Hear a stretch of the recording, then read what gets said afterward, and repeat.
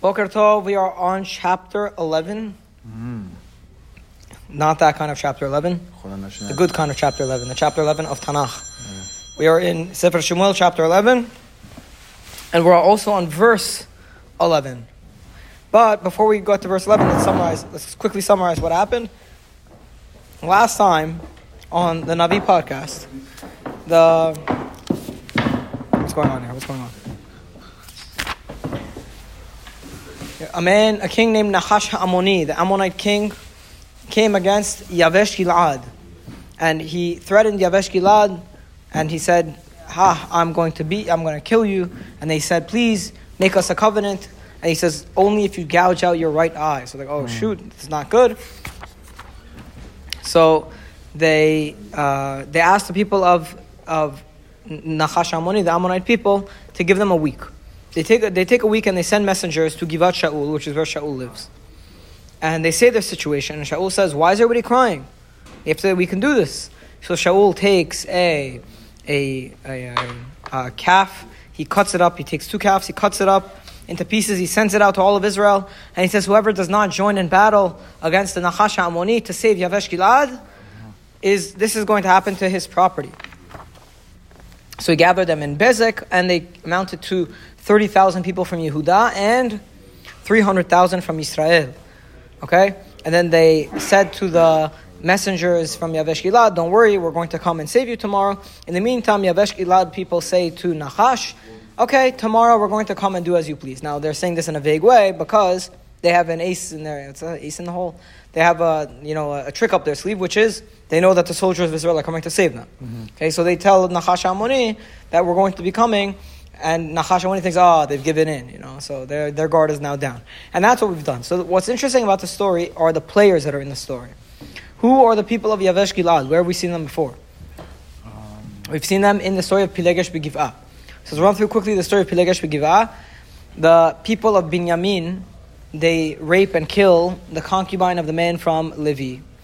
The man from Levi, he sends out a message to all of Israel, and they come and they want to do battle against Binyamin. They do battle against Binyamin, they lose a few times, but then eventually they eradicate Binyamin. They almost destroy the entire population of Binyamin. They didn't want to marry And then they made a promise that their daughters would not marry into the tribe of Binyamin any longer. Okay? So the problem with that was that after seeing the dust settle, they said, wait a second, we're about to see a tribe of Israel, we're about to see them die out completely, which we don't want. So they went to a city called Yavesh Gilad, and they said, and notice, it's Binyamin being fought with, Binyamin was destroyed. They go to a city called Yavesh Gilad, and they go to the people of Yavesh Gilad, and they say that you guys did not join us in battle against Binyamin. They said, we will find the city that did not join in battle against Binyamin. They found that Yavesh Gilad had not joined in battle against Binyamin in the civil war. So what did they do? They said, these women are going to serve as wives for the people of Binyamin. So they kill everyone, the men and the married women. They take the unmarried women, they give them as wives to the people of Binyamin.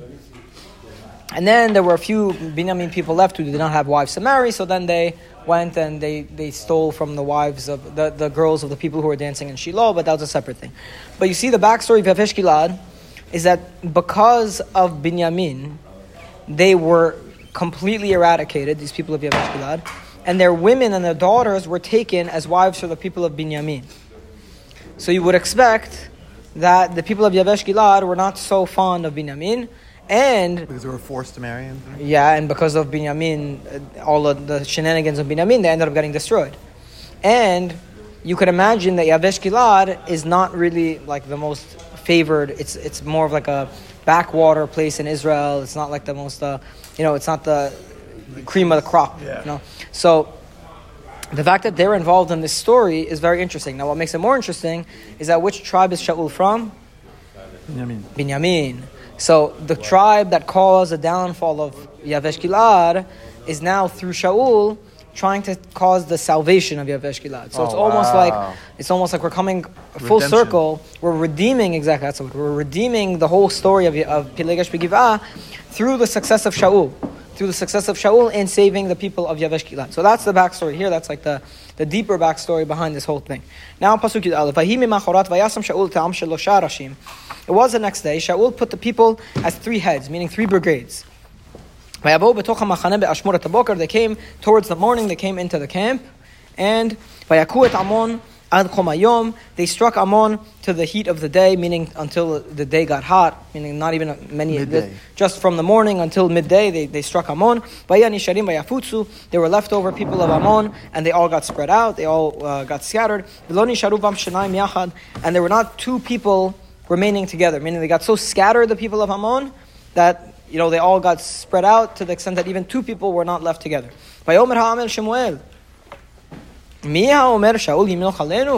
So the people, now seeing that Shaul has just successfully gathered the whole army of Yehudah and Israel, what are they thinking of now?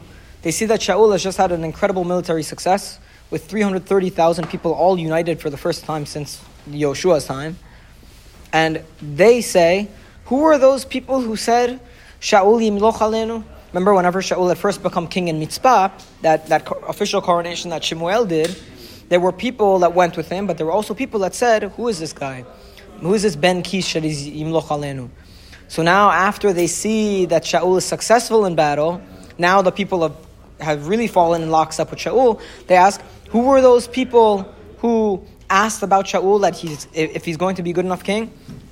Let's kill those people because they were rebelling against the king. And now that Shaul has all of the people behind him, the people are trying to come to his defense. So as you see, like he's succeeded in winning the hearts of the people to the extent that the people want to eradicate his adversaries.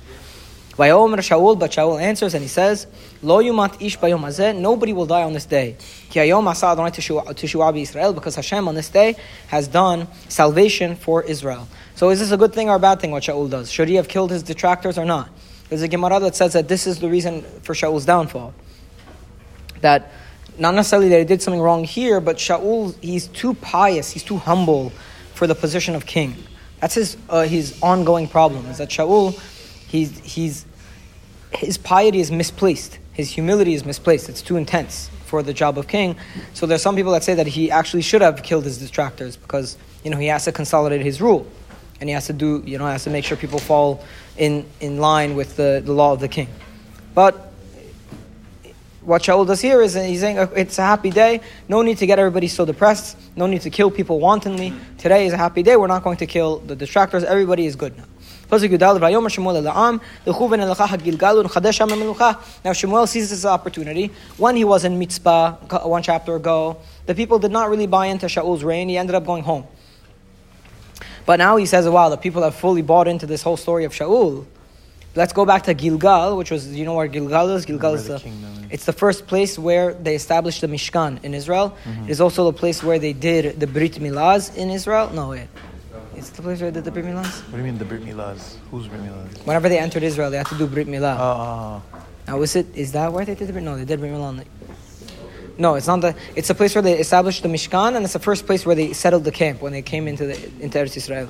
I don't know why I thought it's the place where they did the Brit Milah. Look in the commentaries if you find it. Let's see. Okay, so he says, let's go to Gilgal and let's make the Milukha there. Let's re-establish a kingship there. The people all go to Gilgal. And they inaugurate Shaul as king. Before Hashem in Gilgal, and they brought Shelamim offerings there. And there Shaul and all the people of Israel rejoiced greatly. So finally, Shaul has consolidated his reign, and he is now officially king. So this whole process of turning Shaul into king took a very long time. It started way back when. Furthermore, Joshua circumcised the men at Gilgal, which in itself was a miraculous event, because God has protected the incapacitated nation from attack by the Canaanites until fighting men to recover.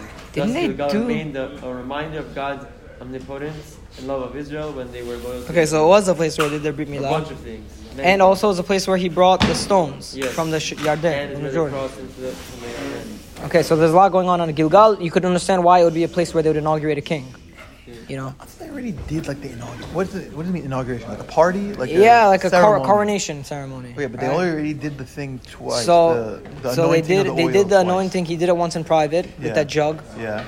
That was after that meal he had with the people. Yeah. Remember? Yeah. And then he went to Mitzpah and he did it again publicly. There was no anointing there. There was just a public announcement that he's the king. That was through the lottery system.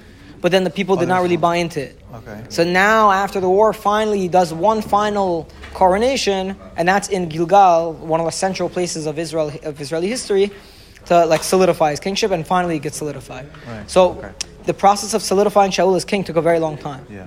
Okay. Baruch Adonai Olam. Amen. Amen.